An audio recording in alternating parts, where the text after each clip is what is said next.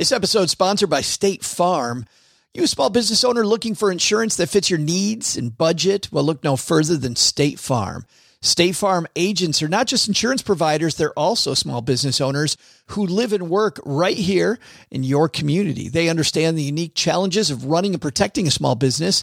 When it comes to small business insurance, State Farm knows what it takes.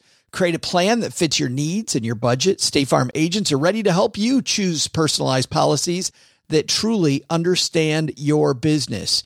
Insure your small business with a fellow small business owner. Talk to a State Farm agent today and get started on personalized small business insurance that fits your needs. Like a good neighbor, State Farm is there. Talk to your local agent today. When you need mealtime inspiration, it's worth shopping Kroger, where you'll find over 30,000 mouth-watering choices that excite your inner foodie. And no matter what tasty choice you make, you'll enjoy our everyday low prices, plus extra ways to save, like digital coupons worth over $600 each week. You can also save up to $1 off per gallon at the pump with fuel points. More savings and more inspiring flavors make shopping Kroger worth it every time. Kroger, fresh for everyone. Fuel restrictions apply.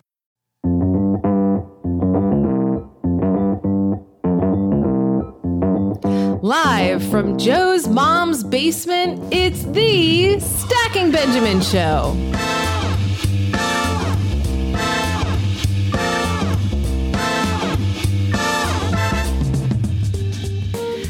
I'm Joe's mom's cousin Diana, and I'd love to know, what life lessons would the older you share with the younger version?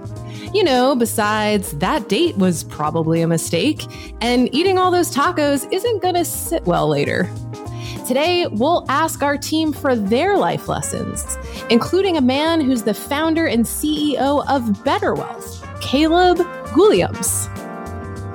And because it's also National Love Your Red Hair Day for those who celebrate, please welcome the natural redhead behind Afford Anything, Paula Pant. And a guy you can tell is a redhead, Doc G. And now a guy who would celebrate any hair whatsoever, Joe Saul-Sehy.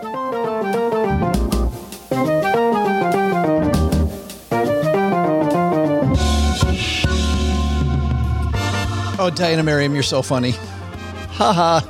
I'm determined to say every name of all of your guests wrong. You literally just told me how to say it. I still said it wrong, didn't I? No, Williams. I think... What did I say? Guilliams? Yes, it's Caleb Guacamole Williams is here with us today. It's exactly what we do. And hey, everybody, welcome to Diana Slaughter's The Open for the Win. I'm Joe Saul-Sehy, Average Joe Money on Twitter. And happy Friday. We're live here on Fireside. We'll introduce our guest of honor here in a second. That is the aforementioned Caleb, but the natural redhead behind Afford Anything. That's so awesome. Paula Pant, how are you? I am fantastic. I'm wondering, so does that make me, what's the expression, redheaded stepchild? I don't, because you are a stepchild, aren't you? I am not. I am an adopted child. You're an adopted child. Redheaded adopted child. Yes, I'm the redheaded adopted child. There you go. And a guy who we didn't know was a redhead because he doesn't have any hair, like me, Mr. Doc G's here from Earn and Invest. How are you, man? Hey, it's great to be here. You know, many people don't know that Joe and I don't necessarily work together in the same city, but we had the chance to be in the same place at the same time. And Joe, I think that I'm pretty close to you there with number of hairs on the top of the head. So we're neck and neck. Very seriously, between the gray, Doc, and the lack of follicles, I don't know if anybody would have any idea if we were a redhead. Yeah, that's why I have facial hair. Right, to make up for what just to prove on the top of my head. Yes, exactly, to show that I can grow some. That's what I had to do too. Distract them with a little beard growth. Yes. And the gentleman behind the Better Wealth podcast who's here with us today, we're super excited that we finally have him. It's Caleb Guilliams. How are you, man? Hey, I'm doing incredible. You got my name right, and I might just have to trademark the whole Guacamole Williams. So it's a pleasure to be here. I like that. It's got a ring to it, don't you think?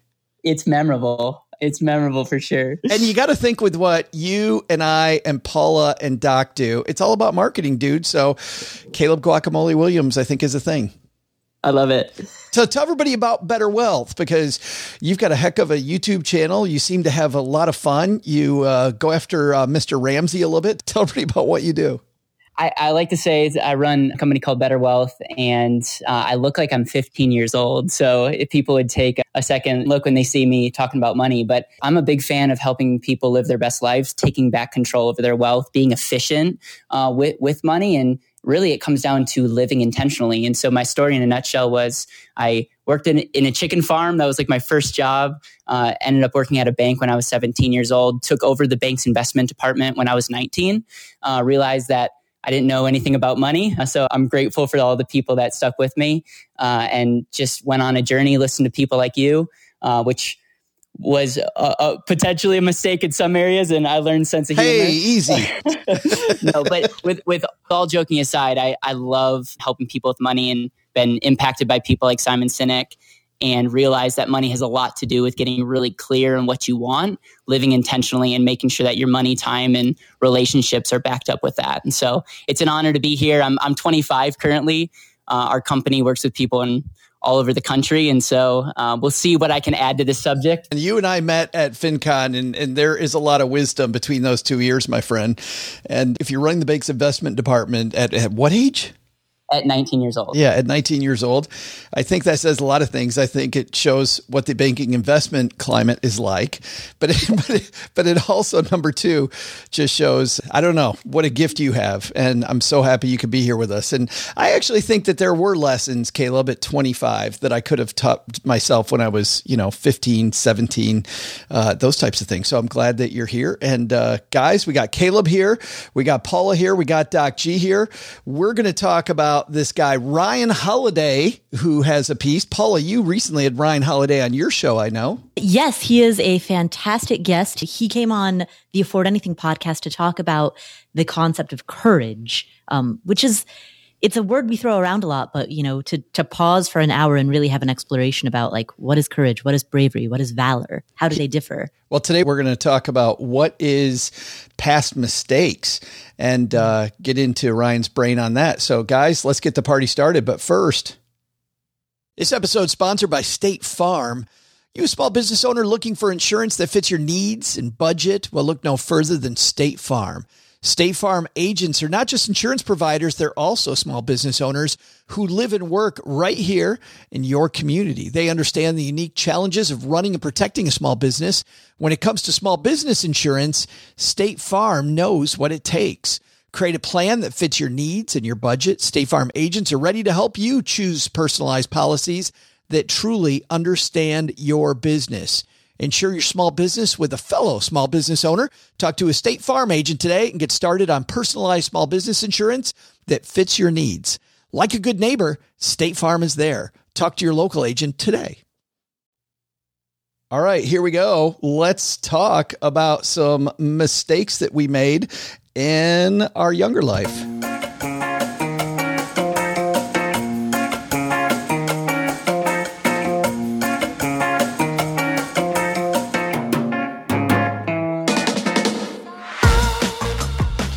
Ryan Holiday, as we mentioned, wrote this piece when he was 34 years old. He said 34 mistakes on the way to 34 years old. We'll link to it in the show notes at stackingbenjamins.com if you'd like to follow along. But this piece goes over a bunch of different mistakes that he says that he made. And I want to take the first few of these from the piece and kind of talk about these because, man, I felt a lot of these mistakes myself, guys. He starts off with, if I had to go back and give a younger version of myself one word of advice, it would be relax. It's almost preposterous how intensely, passionately, anxiously I was worked up about certain things, how seriously I took things that in retrospect matter so little that I don't even remember them. Caleb, I'm going to start with you because of the fact that you're 25. Do you feel like this is you sometimes, that maybe you need to relax a little bit? All the time. Is it? all the time. I have this whole thing highlighted, and this is one of the areas that I felt like I was going to miss out on things. I was going to just lose my opportunity, and I missed out on a lot of just times to take a step back. I went through college not going on one vacation. No. And yeah, I know that it was a problem. So yes, I very much can relate to it. Why is that? Why didn't you go on a vacation? Was it money, or was it you're just a hard charger thinking that I got to get ahead now? Two things. Number one, I hate spending money, very frugal. And then the second thing is I am very motivated by business, and I just didn't want, I don't necessarily enjoy relaxing. It's not something I'm very good at. And so it's one of those things where I actively have to work on this. Wow. So I'm here, I'm taking notes because you guys have obviously accomplished a lot, and it's not in my DNA. Doc G, is it in your DNA to relax? It is not. And first and foremost, let me say that I just want to have Caleb around wherever I go, because he's, just saying such nice things about us and our knowledge and wisdom that I think it would just be great to have him around wherever I go to remind me of all this good stuff. Yeah, as if your ego needs some help, man. It definitely does, I swear. I was always so destination focused. So what Caleb says and what Ryan says in the article really has impact on me, because the destination became so important that I didn't enjoy the journey as much as I could. So I rushed through things, and I remember rushing through school. I remember rushing through classes. When I was a young kid, it was about becoming a doctor. And so I gave up a lot of things. I gave up a lot of fun on the weekends. I remember I went to University of Michigan. I didn't go to any of the football games. I was in the library studying every Saturday morning when everyone else was, enjoying themselves. And as I got older, I realized that I gave up a lot of opportunities to be happy in the moment for a future that, hopefully was going to be there, right? I didn't expect anything bad was going to happen to me, but a future that isn't for sure. And when I became a doctor and didn't love it as much as I thought I would have, I looked back at some of that rushing I did and asked myself the question, was it necessary? Could I have enjoyed myself a little bit more on the way? Paula, listening to what Caleb said first and then Doc said, it's interesting to hear this theme. And I think maybe it has to do with the squad of people that we're around, right? People that listen to these types of podcasts, like we all have, are people that are trying to learn and get ahead and move more quickly. Is this just a problem with everybody that we need to settle down and relax a little bit more? Well, I think largely it's an issue of balance. So certainly there are people who tip the scales too far in the other direction. They live so in the moment that they inadequately plan for the future. But conversely, people, particularly as you said, Joe, people who self-select as the type of people who would listen to a personal finance podcast are typically the type of people who have deeply internalized the idea of working hard today for the benefit of a better tomorrow, sacrificing today for the benefit of a better tomorrow. And while that's a great ethos, anything taken to an extreme becomes unhealthy, unbalanced. Have you had to relax more as you've gotten older? In many ways, yes. When I think about how I am in my 30s compared to my 20s, I was way more, and I know this is unusual in the zeitgeist, but I was in my 20s, very much living in the future, very worried about, am I going to be okay? Is the 40-year-old, 50-year-old, 60-year-old version of me going to be okay? And so throughout my 20s, I was really focused on building assets, building investments, retirement planning, the long-term future. In my 30s, I'm way more relaxed. And partially that's because I took the time in my 20s to build a solid foundation. So I can chill out more now, knowing that foundation is built. Partially, it's, I think, also increased confidence. For me, speaking for myself, when I was in my 20s, I was lacking in confidence because I didn't have life experience to prove to myself that I could do things. And so the insecurity drove me. Whereas now I have more experience, therefore more confidence, therefore I'm chill because I know that whatever life throws my way, I can handle it. And there's a pause there on purpose, because as I think through what you're saying, it sounds like if it's your life experience that makes you more chill, then by definition, it would have been harder to be chill when you're in your 20s. I think so. At least speaking for my own journey, I needed the proof of concept to be able to have that confidence. Yeah, that's a great phrase. I love that. And by the way, sticking with you, in Ryan's second piece here, he says, when I look back at my own writing, the stuff that makes me cringe isn't necessarily even the stuff I was wrong about. What disturbs me is the certainty. And I'm laughing because this is so me, by the way, Paula. I was so damn sure of myself even when I was Ryan's age, when I was 34, I was so cocky sure of myself. In fact, I remember having the number one planner in the United States for the company I was with tell me that. He's like, you have an ego the size of Cleveland. I'm like, well, thank you very much. Yes. Why Cleveland? Why is city that small? Why not New York? Come on. But does that resonate with you too? Absolutely. This is one of those traits that's, I think, easier to see in others than it is to necessarily see it in yourself. But I certainly know that when I come across somebody who can't differentiate between his or her opinion versus fact, someone who speaks with complete confidence, even about subjects that they know nothing about, that instantly is repellent. Sounds like an average day on Facebook. That's why I avoid that that particular website. It totally does. Caleb, although you're 25, I'm just imagining the number of individuals you've met with and the number of financial issues that you've seen, right? You've seen a ton of different people's financial situations. I would think that you kind of get mistaken sometimes as a guy who would be more certain at 25 than he should be, when really you have every right to be kind of certain that people might be doing things the wrong way. Well, it's interesting that you say that, because I've had the interesting perspective of like telling people that can't retire, that want to retire, and like having to help people learn certain things that we all know is like, super common. And it's interesting because even being young, having that responsibility, I've very much learned early on to not let that go to my head. But I will say I relate to that point as well, because 3 years ago, I wrote a book. What is a 21-year-old writing a book on money for? And it's called The And Asset. And I look back and I cringe because I made statements about money that I would not stand by today. And so it's interesting because I can relate to that. Even though I took the more humble approach, I definitely, now knowing what I know now, would just have shut up in a lot of cases instead of like putting my 21-year-old opinion in someone's life. Is it hard at 25 telling a 50-year-old that they're doing things wrong with their money? Yes. I've learned the more I talk, the less my credibility went down. And so I learned how to ask good questions. And one thing that I can say, and maybe you experience in talking, I try to communicate more like someone in there. I'm going to say someone more experienced, like you, Joe. And Steve, whoa, I'm right here, man. And I try to ask good questions and get down to the root. And so, believe it or not, even when I was 19, 20, the age was really never an issue. I look like I'm 15 years old, but if you can get over that, I like to say that I try to seek first to understand. And when people feel understood, they very much will trust you because you understand the things that keep them up at night. And majority of people that are 10 times smarter than me in the financial world don't take time to actually seek first to understand where their clients are actually laying in bed at night. They think they care about their spreadsheets and their theories. And instead, they just care about getting where they want to go. In a lot of cases, a lot of people are driven off of fear. Yeah, absolutely.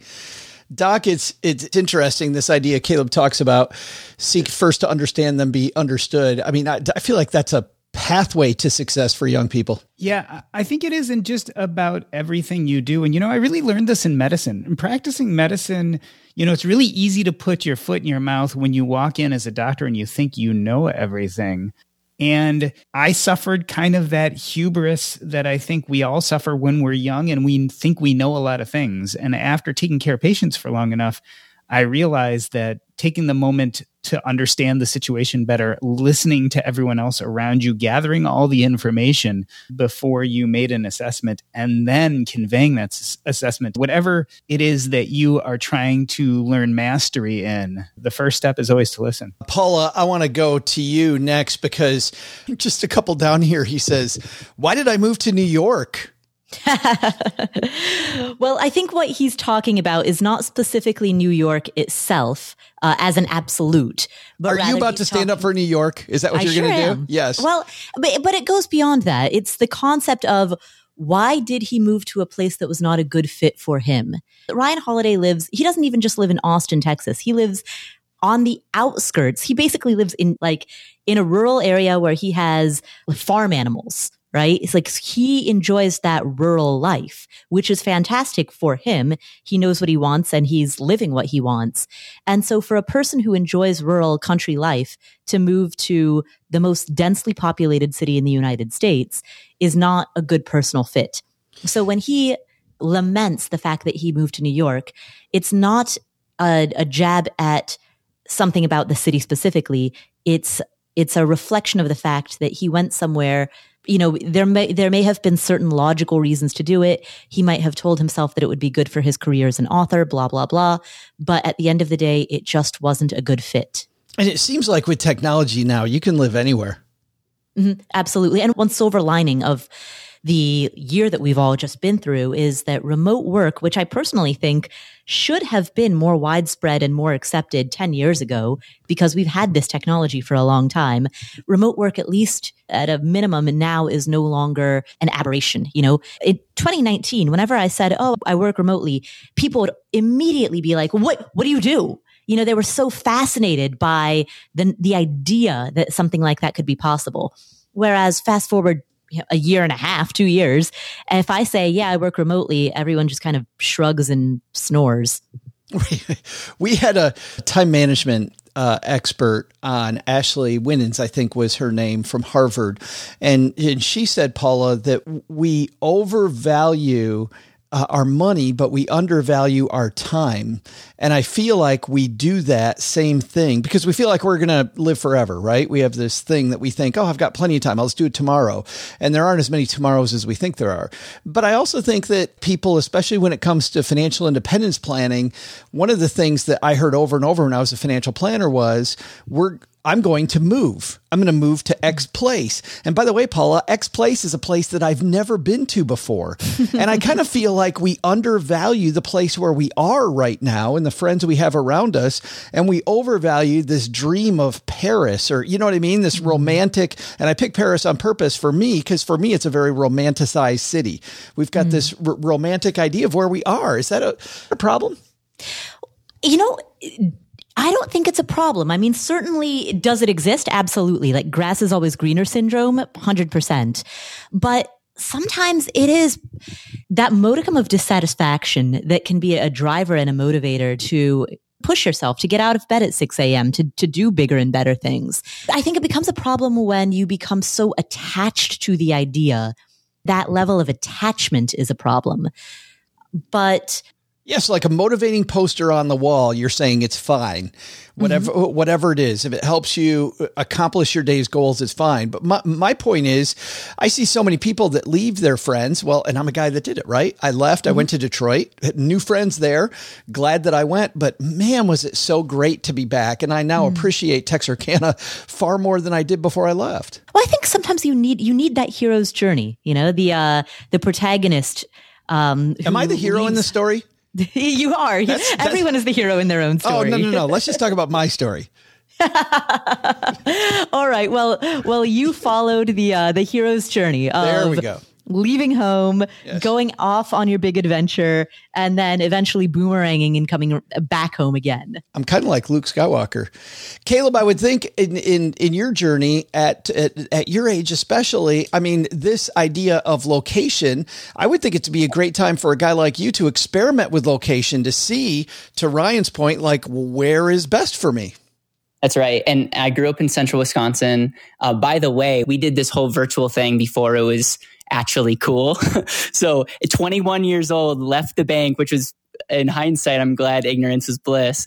And I moved into an office. It cost me $250 a month in the basement of a Papa John's building. Okay. Living at home, by the way, helping people with money in the basement that didn't even have an elevator. And we did everything online. And I will say this, while I cringe at the humble beginnings, I'm so grateful for this thing called the internet, and was inspired that I'm like, I can help anybody, not just in this country, but anyone around the world that has an internet connection. And I will say right now, our head wealth coach is in somewhere, Spokane, Washington, out in the boondock, and they actually have Starlink as an internet connection. Wow, cool. And so that's opened my eyes to this whole thing. But just to answer your question, I moved out to Denver, Colorado a couple of years ago, and am really, really grateful for this concept of meeting new people. And I don't know if I'm going to raise a family out here, but Denver has been amazing for me, and I very much enjoy the weather. I've got one more point on here I want to get to before we start talking about our own money changes. And Doc G, let's start with you on this one. And he dives into this idea about the book he's most proud of is his book Conspiracy. He says, the only parts of it I wish I could do differently, the few instances which in retrospect, I was too conscious of what other people might think, particularly journalists. I know you had this thought earlier in your life, didn't you? Where what other people thought mattered. How did you overcome that the way that he did? So I grew up with this idea that I would become a doctor, and actually that identity became how people recognize me, my friends, my family, etc. And it fit comfortably when I was a kid because I didn't really know much better yet. But I really had to face that as I got older and I started being a doctor, and I started realizing that while it was something I was good at, maybe it didn't fit my identity as well as I was hoping it would be. And a big part of dealing with that was dealing with everybody's expectations. I mean, this is how people now saw me, my friends and family, and stepping away from that part of my identity, realizing that it no longer fit, that other people's expectations of me might not be who I actually am, was difficult and took time. Was there a pivot moment that you can remember though? I think one of the hardest conversations is when I talked to my mom about it. I mean, I think it was always my mom's dream for me, and my father was a doctor and he died when I was young. So I think it kind of fit well into that family story. And I remember as I was getting exhausted by medicine and more burnt out, and then realizing that I had the finances to pivot and move away from medicine, there was a time when I sat down with my mom and I said, you know what? I think I've done this, and I think I've done what I can do in this field, and it might be time to explore other things. And that was a hard conversation. Wow. Well, wait a minute. What did she say? I mean, of course she understood, but I think there was some sadness there. Some sadness because she, as well as the rest of my family, had bought into that dream. And what happens when dreams end up not being reality? Most of the time, dreams aren't reality because you're hoping for something that doesn't come true. Well, in this case, it's something that came true, but it wasn't what I wanted in the end. And so I think even though she fully supported me, there was a little bit of letting go of part of a dream that she had for me all those years. I remember early in my career, I was just tired one day, and I was tired of begging people to do the right thing with their money. And I was also tired of begging people to hire me. And I was kind of struggling a little bit with that. And I remember these people came in and they were just screwed. They were so screwed. And I just said that. I said, you guys are screwed. So instead of trying to make it like, hey, everything's going to be fine, it's going to be okay, you guys are going to be great, if you just hire me, I think things are going to be good. I didn't say that. I said, you know what? I think you're screwed. And instead of caring whether they cared about me or cared for me or they wanted to hire me, I just told them the truth. I mean, I put a little velvet on the hammer, but I just told them, I said, I don't know how you're going to get out of this. I know I've got some ideas. Here's some things I think you could do. And I wrote a few down, and I found that they leaned forward. And the less that I cared whether people were accepting of me and was just me and told people the truth, the more people wanted to hire me. It was like this big, I don't know, there was a big aha, big change. I want to do one more of these here, which is, why have I so often expected differently of people who have already shown me who they are? Character is fate. Paula, do you believe that? Character is fate, but you can change your fate. So it is not fate in the sense that it is predestined. And it's not fate in the sense of adopting a fixed mindset, right? Like we want to stay with that growth mindset. But I think he's talking about other people here though, right? That, hey, if this is their character now, this is their character later on. I mean, he is. Like there's that expression, like if a thing happens once, it will happen twice. And if it happens twice, it will happen a third time. Like, patterns exist for a reason. Patterns can be broken, but patterns exist. So it's certainly wise that when people show you who they are, believe them. But that said, the statement character is fate. I don't know. The word fate is a fairly loaded word. It's pretty strong. Absolutely. I think we're going to leave the first half there, guys. Lots more here, by the way, in Ryan Holiday's piece. If you want to read it, we'll have it at the show notes page at stackingbenjamins.com. And of course, we're going to have a lot of links to a lot of our shows in our newsletter called The Stacker. We dive in there, give you kind of the 201, stackingbenjamins.com/stacker to subscribe for that. And of course, it's absolutely free and you can unsubscribe at any time. All right, everybody, it's time for our trivia challenge. We have a hootenanny, as Mom says, as we come to the last couple months of our big trivia challenge. I've got good news and bad news. And the bad news is I don't know what the score is right now because of the fact that we're performing a couple shows out of order so that we have our regulars on to talk about the Halloween episode, talk about Halloween. So I have no idea. But Paula, the worst news is I know you're still in last place. I was going to say, it's a pretty safe bet, even with these episodes being out of order, that I'm still last. And I also have some bad news for you, Doc G, which is that because Caleb is here, and really, you know, you're not the guest so much as the guy who comes over all the time, and you can open up the refrigerator whenever you want. You just make yourself at home here. You, sir, are going to play on behalf of whoever's in first place, which I think we're going to say is what? Len Penzo, right? Sure. You're trying to give Paula a better chance here. No, what I'm trying to do is give Caleb, our guest, a better chance. Yes. So, Doc, you're going to go first playing on behalf of Len. And Caleb, you are sandwiched in the middle, my friend. So you're playing on behalf of my co-host, OG. And I think you met OG at FinCon as well, didn't you? That's right, I did. Yes. And so you know how surly he's going to get if he loses, but no pressure. He's surly either way. So I think you're going to be fine. All right. Diana, you ready to do some trivia for these guys? I was born ready, Joe. All right. Here we go. Here's today's question. Hey there, Stackers. I'm Joe's mom's cousin Diana, ready to wow you with this week's trivia question. The game Monopoly was launched on this day in 1935 and has now bored children for nearly 90 years. No wonder no one wants to talk about personal finance. Monopoly comes with 8 tokens, 28 title deed cards, 16 chance cards, 16 community chess cards, 32 houses, and 12 sweet, sweet hotels. So here's my question. What's the total amount of money in the box? Ooh. I'll be back in just the same amount of time it'll take you to mortgage Park Place. Well, that's when you know you're losing, is when you've started mortgaging your properties. So, Doc, you got this. No need for you to mortgage properties because you're going to win this thing, right? Yeah. I'm trying to think, if I remember back, what was the biggest denomination of money in the Monopoly thing? It's been that long since you played. Of course, I had to beg you to play a board game with me at Camp Fi a couple weeks ago. So I do have kids, and at one point way back when, there were some board games, and I'm pretty sure we played Monopoly. But I don't remember, was it like 50 and 100,000? I'm not, or is it even much less than that? I'm going to take a stab because I really just don't remember. And I'm going to say $50 million. $50 million is for Len/Doc G. And you don't have to say thank you now, Paula. Caleb, you're up, man. Yeah, my goodness. I don't even know where to begin.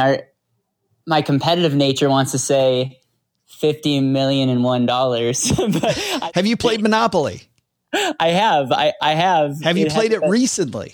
No. I'm gonna say 25 million. $25 million is in the box. And Paula, all right. You only got 25 million between those two numbers. I'm going to capture the downside. I'm going to go 24,999,999. I want to point out that you have a huge upper hand here. But yes, I put my money on your answer, but yes. Well, wait a minute. Why didn't you guess lower then, Caleb? Because I'm second guessing myself. So nice. Paula, why are you taking the downside here? So if I remember correctly, I think the bills are like, there's like, I think it goes maybe up to 1,000. I think there's like 100, 200, blah, blah, blah, goes up to maybe like 800. And then there's 1,000. So I don't think that we get that. I don't even think we get into 1 million. Like, I feel like the actual answer is maybe 10,000. So you think it's 10? Wow, not much money at all. Like Doc G is off by a magnitude of. I'm going to blame Doc here because I've anchored you, but I could have sworn there was like 50,000, 20,000, and 50,000, but maybe I'm off by a factor. Well, we're going to tell you in a couple seconds, but we don't do that yet. We'll be right back. Well, you know what I think about Navy Federal? I think about the veterans that have done so much for our country. And I also think about some of our active service members. Want to say a special shout out to my nephews, Colin and Nathan, who are both in the Navy. Colin is stationed outside Seattle, Washington on a submarine, and my nephew, Nathan, is in South Africa as an air traffic controller. And in Military Appreciation Month, Navy Federal Credit Union wants you also to celebrate members, many of whom go above and beyond. Navy Federal offers member-only exclusive rates, discounts, and tools to empower their members and help them reach their goals. It's all branches of the military, veterans, DoD employees, and their family are eligible for Navy Federal membership. They offer 24/7 help from their U.S.-based member service. Visit NavyFederal.org/celebrate to see all of their Military Appreciation Month offers and other Navy Federal offers. Navy Federal is insured by NCUA, Equal Housing Lender. And now a word from our sponsors at Betterment. Do you want your money to dream big? Do you want your money to be a total self-starter? Are you annoyed that your money doesn't work hard enough? Well, don't worry. Betterment is here to help. Betterment's the automated investing and savings app that makes your money hustle. Their automated technology is built to help maximize returns, meaning when you invest with Betterment, your money can auto-adjust as you get closer to your goal, rebalance if your portfolio gets too far out of line, and your dividends are automatically reinvested. That can increase the potential for compound returns. In other words, your money's breaking a sweat while you can be breaking bread. You'll never picture your money in the same way again. Betterment, the automated investing and savings app that makes your money hustle. Visit Betterment.com to get started. Investing involves risk. Performance is not guaranteed.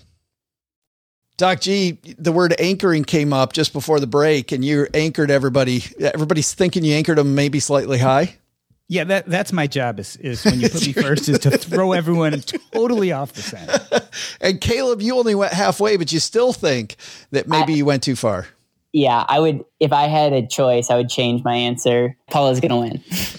Paula, as the natural redhead here, I can't tell you the number of times where you thought you had a layup win and you lost. Right? It's happened so often. Does this feel like a layup win? It does, but so has every other layup win that I have lost. Well, guess what?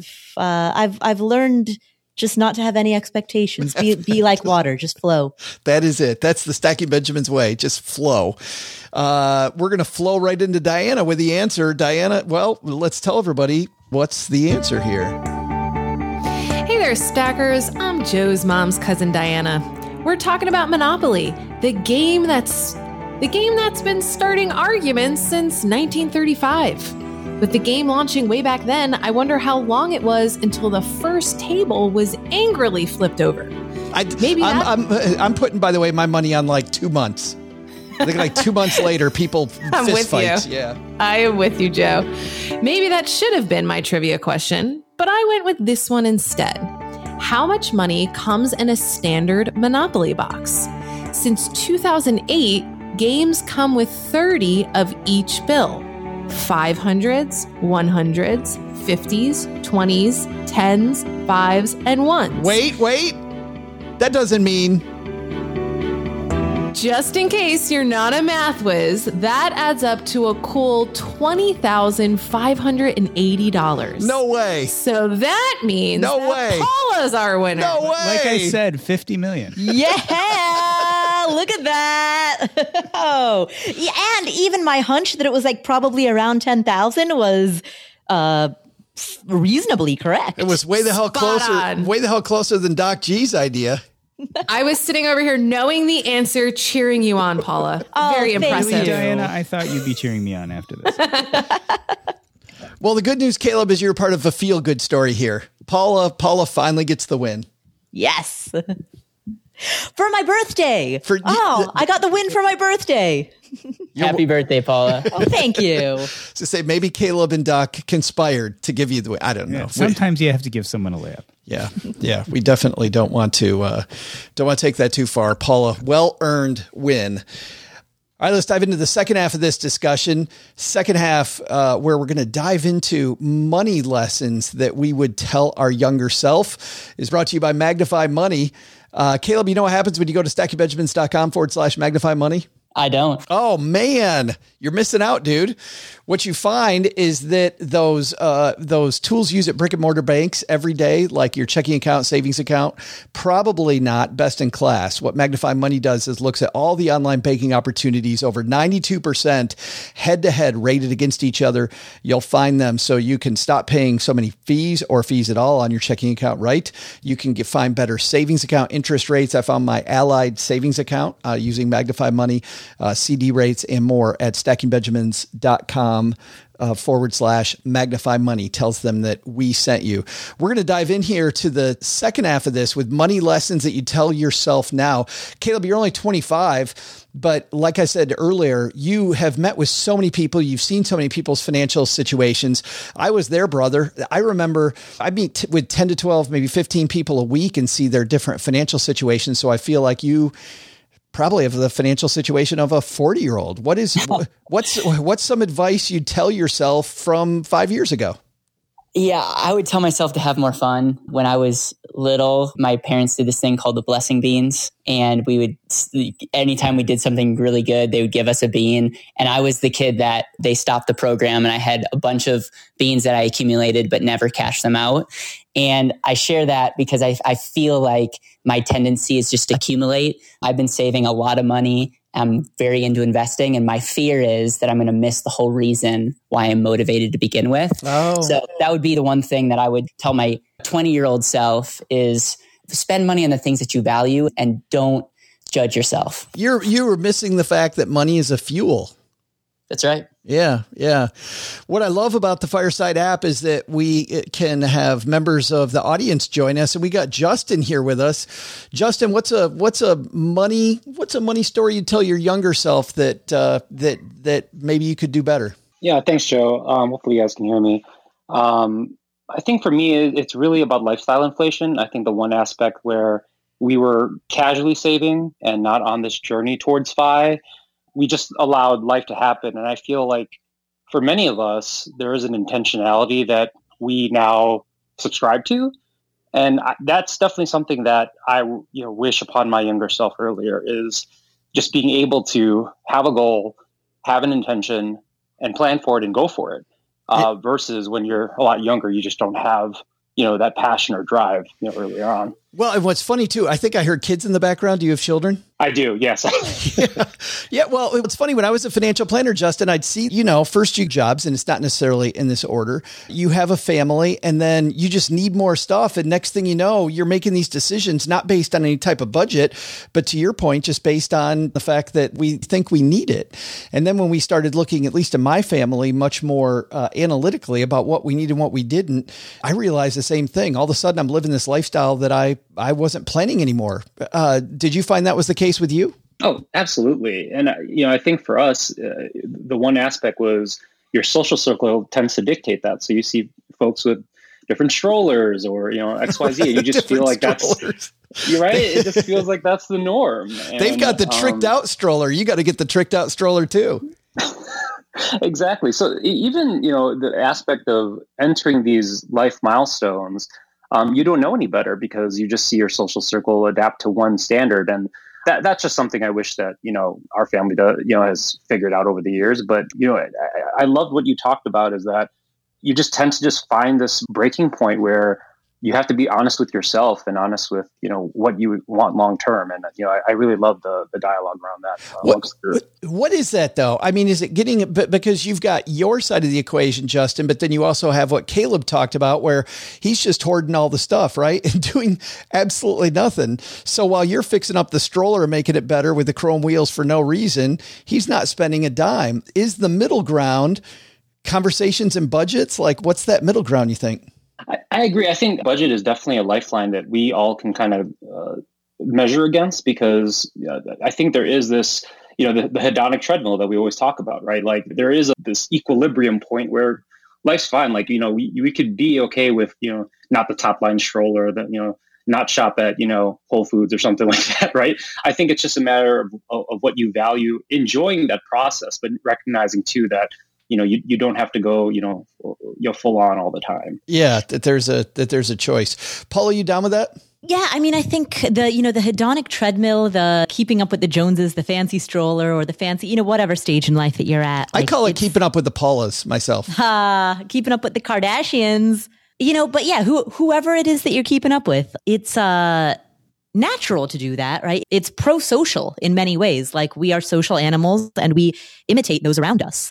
So, if you want to frame it positively, it shows that you're social. It shows that you're good at learning. It shows that you're not a psychopath. These are all positive attributes. But of course, the way that it gets applied in daily life is that it can be, bad financially. So it's all the standard advice. Like, I'm not going to say anything earth-shattering here. We all know that finance is far more behavioral and psychological than it is spreadsheet-based. We all know that changing the mental game and also changing the social game, changing up who influences you, even if that means finding an online community, finding a Reddit community, whatever it is that can help really jive you into that mental game, that's where the battle is won or lost. Yeah, looking at the people around you and surrounding yourself with the right people. Huge to the win. Caleb, you're on the other side of this, so I want to head back to you. When you hear Justin talk about the chrome wheels on the stroller, for you, how do you have those discussions now about where you're going to let loose? Like, tell me what that discussion looks like. I think it comes around to this concept of value-based spending. It's like, let's spend money on the things that we truly value. One of our co-founders, one of my best friends, died of cancer a couple of years ago. And I'm telling you, like, I don't want to change the mood here, but that really woke me up. And I very much relate to Ryan Holiday as he talks about where you only have one life and know that it's like very temporary.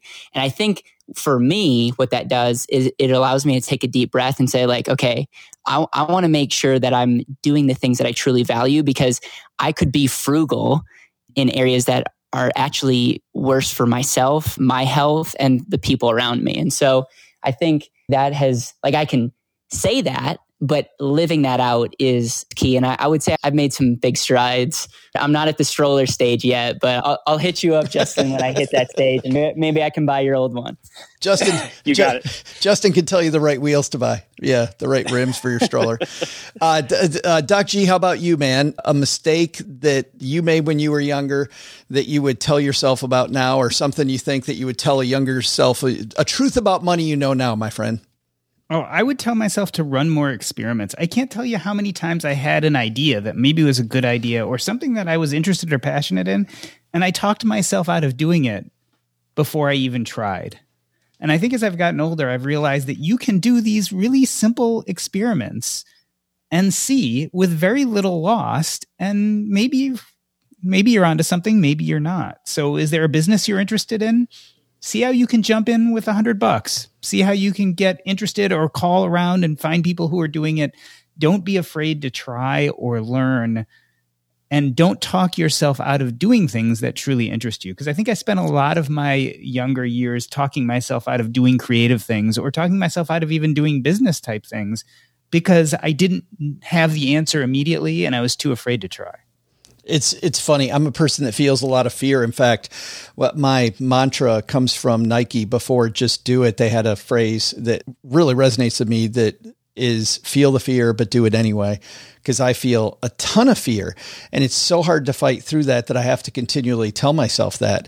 But Paula, was it you and I that had a discussion about doing that with, taking these little retirements, if you can, instead of a big retirement, so that you kind of get the feeling of what it's like and what you value once you leave the world of work?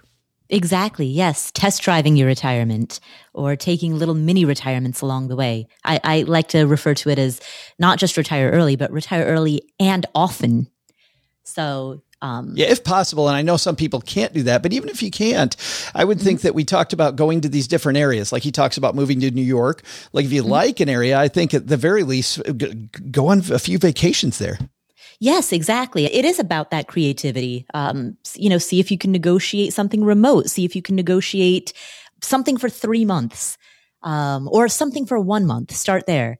And then do something completely outside of your comfort zone. Go to Cambodia, or go to Ghana and spend a month there. Find out what that's like, or go live in Texarkana, Texas. Yes. And discover what it's like to live in Texarkana. And you may discover an absolute love for the border of Texas and Arkansas. Yeah. And board game nights at Joe's house. Right. Absolutely. Yeah. We've got, by the way, Chris Hutchins from All the Hacks I See is hanging out here with us. I'd love if he's around to tell us a money lesson that you would tell yourself now, a guy that's founded some companies, and would love to get your take on this. And here he is. Chris Hutchins joins us. How are you, man? I'm good. How are you guys? I'm good. Well, thanks for hanging out with us. Weigh in on this. What is a lesson you'd tell a younger version of yourself? I mean, aside from, buying all the Bitcoins, I think I would probably tell myself that, similar to the taking risk, I think along with the FIRE movement, I always thought save. And I thought invest in yourself is probably one that I wouldn't have thought of, like spending my money to make things that will make me better in the future, whether that's education, whether that's trying things out, trying new jobs, taking risk, spending money to take a bet on a side project, right? I have a podcast right now. I'm starting to spend money on it while it's not making money. So I'm telling that lesson to myself, not even my younger self, even my older self. I think anybody who gets into podcasting for making money is sorely mistaken. Yes. Yeah. I've spent far more than I've made by far. But I love this idea of investing in yourself, Chris, because this is, as I get older, I found myself doing that more and more. I seriously overpay for coaching now. Yeah. You can never underestimate what other people can help you achieve, both in knowledge, in support. And it just seems so, you have this young attitude where you're like, I can do anything. I can learn anything. And then you get older and you're like, wow, there's a lot of smart people out there. I should probably spend more time with them. I should probably read more books. Maybe I don't have it all in my head right now. And so it took me a while to pick that up. And I really respect the people I'm around and the things that I can learn from other people. And, spending money to take courses, to take coaching, to even take time to just get away. I've always wanted to do one of these silent meditation retreats that for some reason I feel like of everyone here, Paul has probably done, but I still haven't. Well, thanks for I don't think I could be silent for 10 days. No way. Did you say 10 minutes or 10 days? There's a very popular meditation retreat in Kathmandu that I've seen so many people drop out of, and it's 10 days long. And I've watched person after person make it through like 2 to 3 days, and then they're done. So I've learned not to even try unless I actually put in the reps and practice ahead of time. Justin and Chris, thanks for hanging out with us for a few minutes. Paula, you have a birthday coming up. And so what's kind of a thing you'd tell your younger self about you and your money? I would echo the importance of investing in yourself. And if for anyone who's listening who has a business or a side hustle, or who's thinking about starting a business or a side hustle, invest in that. Despite the fact that when you read personal finance media, when you read blogs or books or listen to podcasts, oftentimes when we talk about investing, we talk in the narrow framework of index funds, stocks, bonds, cryptocurrencies, real estate. We talk about these asset classes because they're, I don't want to say universal, but they're, many people invest in them. It's part of the quote unquote standard retirement portfolio. The returns are easier to wrap your head around. They're easier to track than, a P&L statement on your Etsy store where you sell candles. Like you might not know what your profits and losses are for the first year. If you're doing it scrappy and, doing it in your spare time, sure. You might not necessarily know what type of returns you're getting. That might come later once you hire a bookkeeper and hire an accountant and get a team that can help you figure out the numbers a little bit more, but that doesn't make it any less of an investment. So Sorry, that was a long answer to a short question, but invest in yourself and in any business that you're running. No, that's fantastic. Doc, that sounds like you talking right there too. Yeah, you got to earn and invest, right? So where have I heard that before? You got to put yourself out there, and you got to start from the beginning. Caleb, do you draw a line? You say that you're really frugal, but are you spending time investing in yourself, money investing in yourself? I spend a ton of money investing in myself and hired a coach, and I'm very, very big on that. I will also say this. I love what you guys are saying and articulating, and a couple thoughts just from maybe the young kid and my thoughts and just looking at people and how they handle their money is an observation that I've made is majority of the way that people think about their money devalues them as a human being. And if you think about that, I know I just made up a word there, but it's like, man, if we are our greatest asset and everything good or bad, a lot of times we can point it back to ourselves and how we show up and our attitude and all that stuff. It's very interesting that a lot of our mindset around money, like we're doing the exact opposite and diversifying our ability to have an impact. And so that's one thing that I love. And I would just encourage people to really lean in. And that's the only reason I've been able to do what I've been able to do is like, that's the one thing I have done pretty consistently on. And I'm so grateful for. And it so far has been treating me pretty well. Holy cow. Paula, did the 25-year-old just drop the mic, say the best thing on the podcast so far? I love the phrase diversifying away our ability to make an impact. Wow. Like what? Wow. I etched that one into my brain. That is fantastic. Diane, I want to get your take on this. What's a lesson you'd tell your younger self? Well, I was in my 20s, I was really drowning in wasteful spending, thinking that I was going to figure out my financial situation when I was making my millions one day. I think that's a lot of people find themselves in that position where, you know, I'll figure this out later. I have plenty of time. I felt like that, Diana, when I was in Justin's shoes. When Justin was talking about lifestyle creep and family, I just always thought that it was an income problem, right? If I just made a little more money, that my gross overspending would go away. And I'm with you. That's not the case. Yeah. And I would tell my younger self, you do not have an income problem. You have a money management problem. That was a huge learning for me. Yeah, that's big stuff. All right, guys, that's going to do it. Nice work. Let's take a second here and talk about what's going on where all of you work. And we'll have our guest of honor go last. Paula, stick with you. What's happening at the Afford Anything podcast, my friend? On the Afford Anything podcast, you, Joe, join me every other episode to answer questions that come in from the community. And so we've got some great questions. We've got a woman who has 14 years left until she's financially independent and able to quit her job and retire. And she hates her job. And she's like, well, what do I do? Do I stick it out for 14 more years or do I pull the plug, even though that's going to delay all of my financial plans? Yeah. So you and I, Joe, we tackle that question plus a whole bunch more questions about crypto and all that sort of stuff. But that one, if I remember right, we said lottery tickets. Or no, you said lottery tickets. And I said, whoa, Paula. And then you said roulette table. I did, because everybody knows that that's where the money's made. Absolutely. And then I said blackjack. Right. Yeah, we take it from there. So that's all on the Afford Anything podcast. Yes, it's where finer podcasts are distributed. And it's absolutely free, Paula. Ooh, it's you get what you pay for. It's amazing. Well, it is brilliant. So you could charge a lot of money for that. Speaking of, how about the podcast that was up for Podcast of the Year this year, the Earn and Invest podcast? Doc, what's happening there? So this week is Rewind Week. So this may not be a new episode, but it is a new episode possibly for you.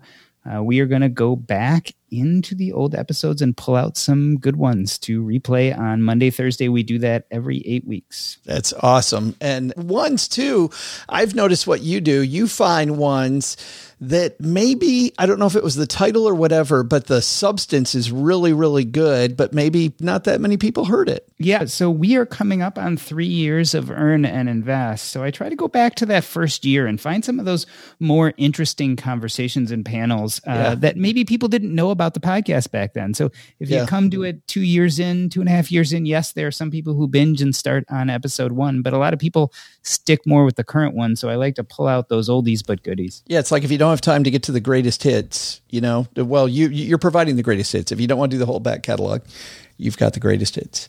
And we'll pull them out for you. Also free wherever finer podcasts are distributed. Caleb Guacamole Williams, I'm so happy that you spent an hour with us, my friend. Man, this is a total blast. I'm grinning right now. You made my day for allowing me to be on your podcast. I also have an aspiring podcast. It's called Better Wealth. Yes. And it's also free. So, and I look up to all of you guys in the podcast world. You guys ultimately were the reason I started, starting with good old Pat Flynn. And so I have the honor of interviewing a lot of people on money and talking about different concepts as it relates to helping people be more efficient with their wealth. Give us an idea of a current episode. What's coming on now? Well, we just did an episode breaking down Social Security and the different changes that come with that, looking at, the tax increases for some, the cost of living adjustment, and then also just interviewing some people just around the successes and failures. We also focus a lot on taxes and some wealth efficiency. I will also add, my next big project that I'm focusing on is this thing called the cash flow ratio. And it's the money philosophy that I believe that money only does two things. It's either consumed or it's saved for future consumption. And I believe we can simplify the money conversation into this concept of cash flow ratio, 2 lines, and show if someone's balanced or not based on how much they're consuming, the assumptions of their money growing. And so my next big project is to try to bring that to the marketplace and really help people understand that money can be as simple as a 2-line graph doing 2 things. And so that's like the next big project that I'm working on. And I'm very excited because I feel like the lack of financial literacy is more relevant than ever. And I feel like a lot of times people need a framework on how to think about it. And people like Robert Kiyosaki has helped us understand some powerful things about cash flow. But I feel like there's another step that needs to go to actually show people what that looks like and answer questions like how much you need to save. And so I'm excited about that. That's awesome. And you know what? We'll link to the Better Wealth podcast and everything that Caleb Guacamole Williams, I'm going to say that forever. Now, every time I see you, that's what I'm going to call you. We everything that Caleb does, we will link to on our show notes page at stackingbenjamins.com. But the Better Wealth podcast, not just, by the way, wherever you listen to podcasts, but also he's got a heck of a YouTube channel. All right, that's going to do it for now from us. Thanks to you for spending time with us. If you know somebody that this conversation that we had would help them, please send it out to them and make them a stacker, at least for one episode, and help people do better with their money. I like it when I hear that somebody was introduced to us by a friend and then they started getting their money situation together. It's a powerful, powerful thing. And we're honored whenever we hear that from somebody. All right. That's going to do it for today. Diana, what should we have learned today? So what should we have learned today? First, what would you tell your younger self about your money? Your birthday is a great time to reflect on all you've done wrong in your life. In order to fix it, of course. It's also a great time to see how much you've grown. Second, young people aren't all out there wasting their lives on the TikToks and the snappy chats. Young people are leading the future of financial education. Sorry, Joe. But the big lesson, while $20,000 was a large sum back in 1935, in today's economy, Monopoly really doesn't come with all that much money. Forget buying Boardwalk. I just use it to pay cash for a nice used car. Big thanks to Caleb Williams. Did I say it right that time? I think I did. You can find his book. I think it's Guacamole Williams now.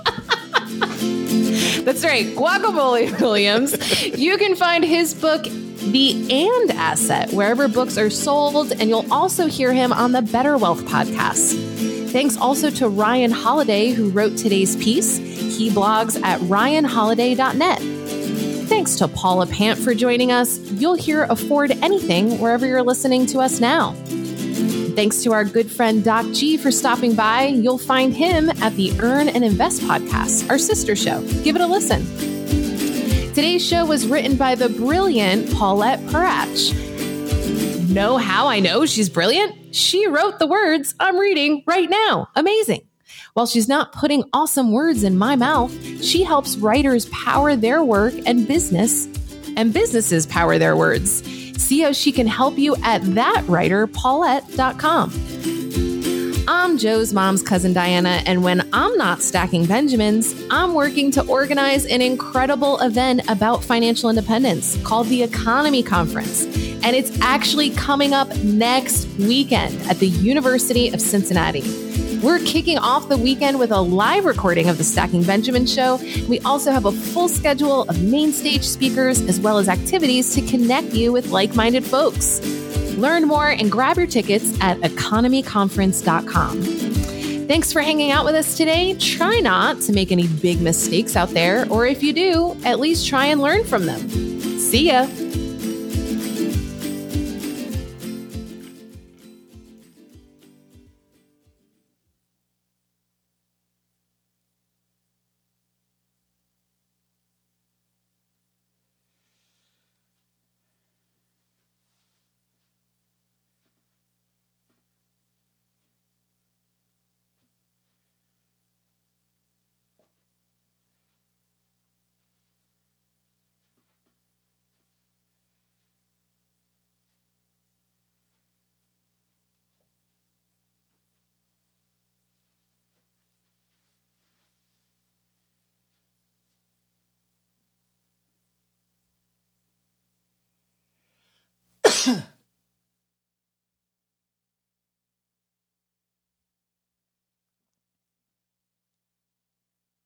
Welcome to the after show. This is the part of the show that doesn't exist. We don't talk about this show outside of the confines of doing it. And Diana, I apologize. You and I have had so many issues just getting you here that I forgot to ask you about the Economy Conference. So I'm glad you brought it up because we get to party next week. It is here. It is happening. And we talked about it being Red Hair Day. It's probably got to feel like No Hair Week because you're pulling your hair out. Oh my gosh, it's all gray. It's just gone all gray. How much bigger is Economy this year than it was last year?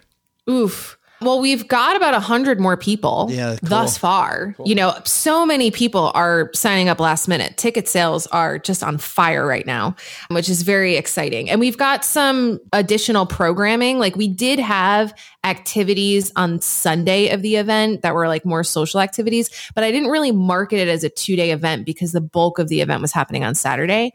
This time I'm really marketed as a 2-day event. It's going to be amazing. So many more people are going to be sticking around for Sunday. So it's going to be great. It was so good last year. I can't even imagine how good it's going to be this year. Go on, Doc G. Tell me more. It was so good last year. It was so much fun and just so well put together, Diane. I have to tell you, you just did such a great job with it. Oh, shucks. Thanks. So let's talk for a second here about Paula's birthday, because when we go to parties like birthday parties, sometimes they go really well and sometimes they don't go that well. Now, it would be fun to talk about parties that went super, but I really want to not hear that. I want to hear about the party that either went off the rails or something didn't go the way that you planned. And Paula, I remember meeting up with you a morning after you'd had a birthday, and one of us had had a good night's sleep, and the other one was coming directly from the bar. And by the way, you said, and this is in New Orleans at FinCon. So I can't, and by the way, which I can't believe it must have been 6 years ago now, maybe even 7 years ago. Longer. Yeah. But you said like a few things that were brilliant to me. And then a couple weeks later, I said, Paula, those things were so brilliant. And you said, I totally apologize, but I don't even know what the hell you're talking about. I was, I was so asleep. I had no idea what you're talking about. My only recollection of that breakfast is I remember guzzling orange juice. Yes. Just sitting there guzzling orange juice as much as I could. Do you remember how kick-ass the place was, though? Was these like high top tables? I do remember high top tables. You don't remember being kick-ass? Yeah, the parties are always great. It's the morning after that's whew. Yes. But I'm thrilled that I'm able to still say brilliant things and give good advice even after pulling an all-nighter. I don't know, though. I wouldn't rely on that, right? I wouldn't think, well, I should do that more often because that seems to be my, the way I fly. Caleb or Doc G, a party that you went to that either because of you or somebody else, something didn't go the way that you'd hoped? I'm trying to remember. I don't think I've had any real exciting parties. I'm a pretty boring person. I don't know if Partying with me at Camp Phi. Yeah, exactly. But that didn't really go off the rails. I'm sure I had a lot of those parties my freshman year of college. I just don't remember any of them. Just don't. You have them blocked out. Yeah. They're. Oh, come on. Listen, this is going to be bad, but you know how I think one of you said earlier that you went through college, didn't party at all. I didn't go through it to a single party in college. Yeah, but not even like a family party or like a wedding you went to where it just went super bad. Man. Has anyone been to a wedding that didn't actually happen? Like we see that in the movies all the time. Has anyone been to a wedding where someone doesn't show or someone leaves and says, no, I can't? So no, I've never been to one of those weddings, but I did crash a wedding once. Absolutely crashed a wedding that I wasn't invited to. Just because Paula wanted cake. I always want cake. That's a permanent state of being. No, I didn't know that I was crashing it. So I was in India and met some random dude and he was like, hey, I'm going to this wedding. Want to come? And I'm like, sure. Yeah. Indian wedding's great. And so we go to this wedding. It was huge, hundreds and hundreds and hundreds of people. And after a couple of hours, I'm like, so how do you know the bride and groom? And he's like, I don't. There's one here. There's one in this location every weekend. So you inadvertently crashed. Yes, I was invited as a guest of a wedding crasher, and I became a crasher by association. Now, this is not necessarily an unexpected thing for some big Indian weddings, because I have been to some big Indian weddings, and no one would have ever known. Yeah. If strangers just walked in, because once you get past about 500 people, I think it gets pretty hard to keep track. Exactly. I mean, my understanding from my clients that were from India is that the last name Patel is like the last name Smith in the United States. Do you just say that you know the Patel family and you're good? Yeah. Or I could just say like, I know Auntie. Yeah. Yes. That's just, I'm Dr. Shah's son. Yeah, exactly. Oh yeah, I know Auntie and I've got some cousins. My cousin Mohan is here somewhere. Sure. Yeah. That's it. So tomorrow, Paula, we're all going to crash your party. Yeah. It can't be a crash if you're invited. Oh man. Does that mean you have to uninvite me so I can crash it? Ooh, well, I am willing to go through that technicality if you would prefer to crash.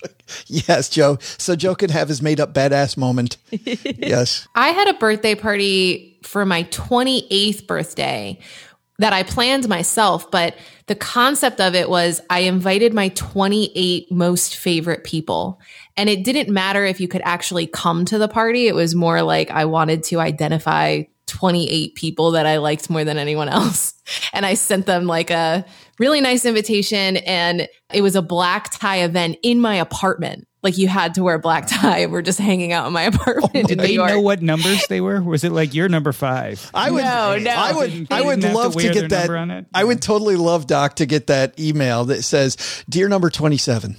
Yeah. Well, I made it very clear that they were one of 28. So like, if, come to this party because you were selected among, a very select group of people.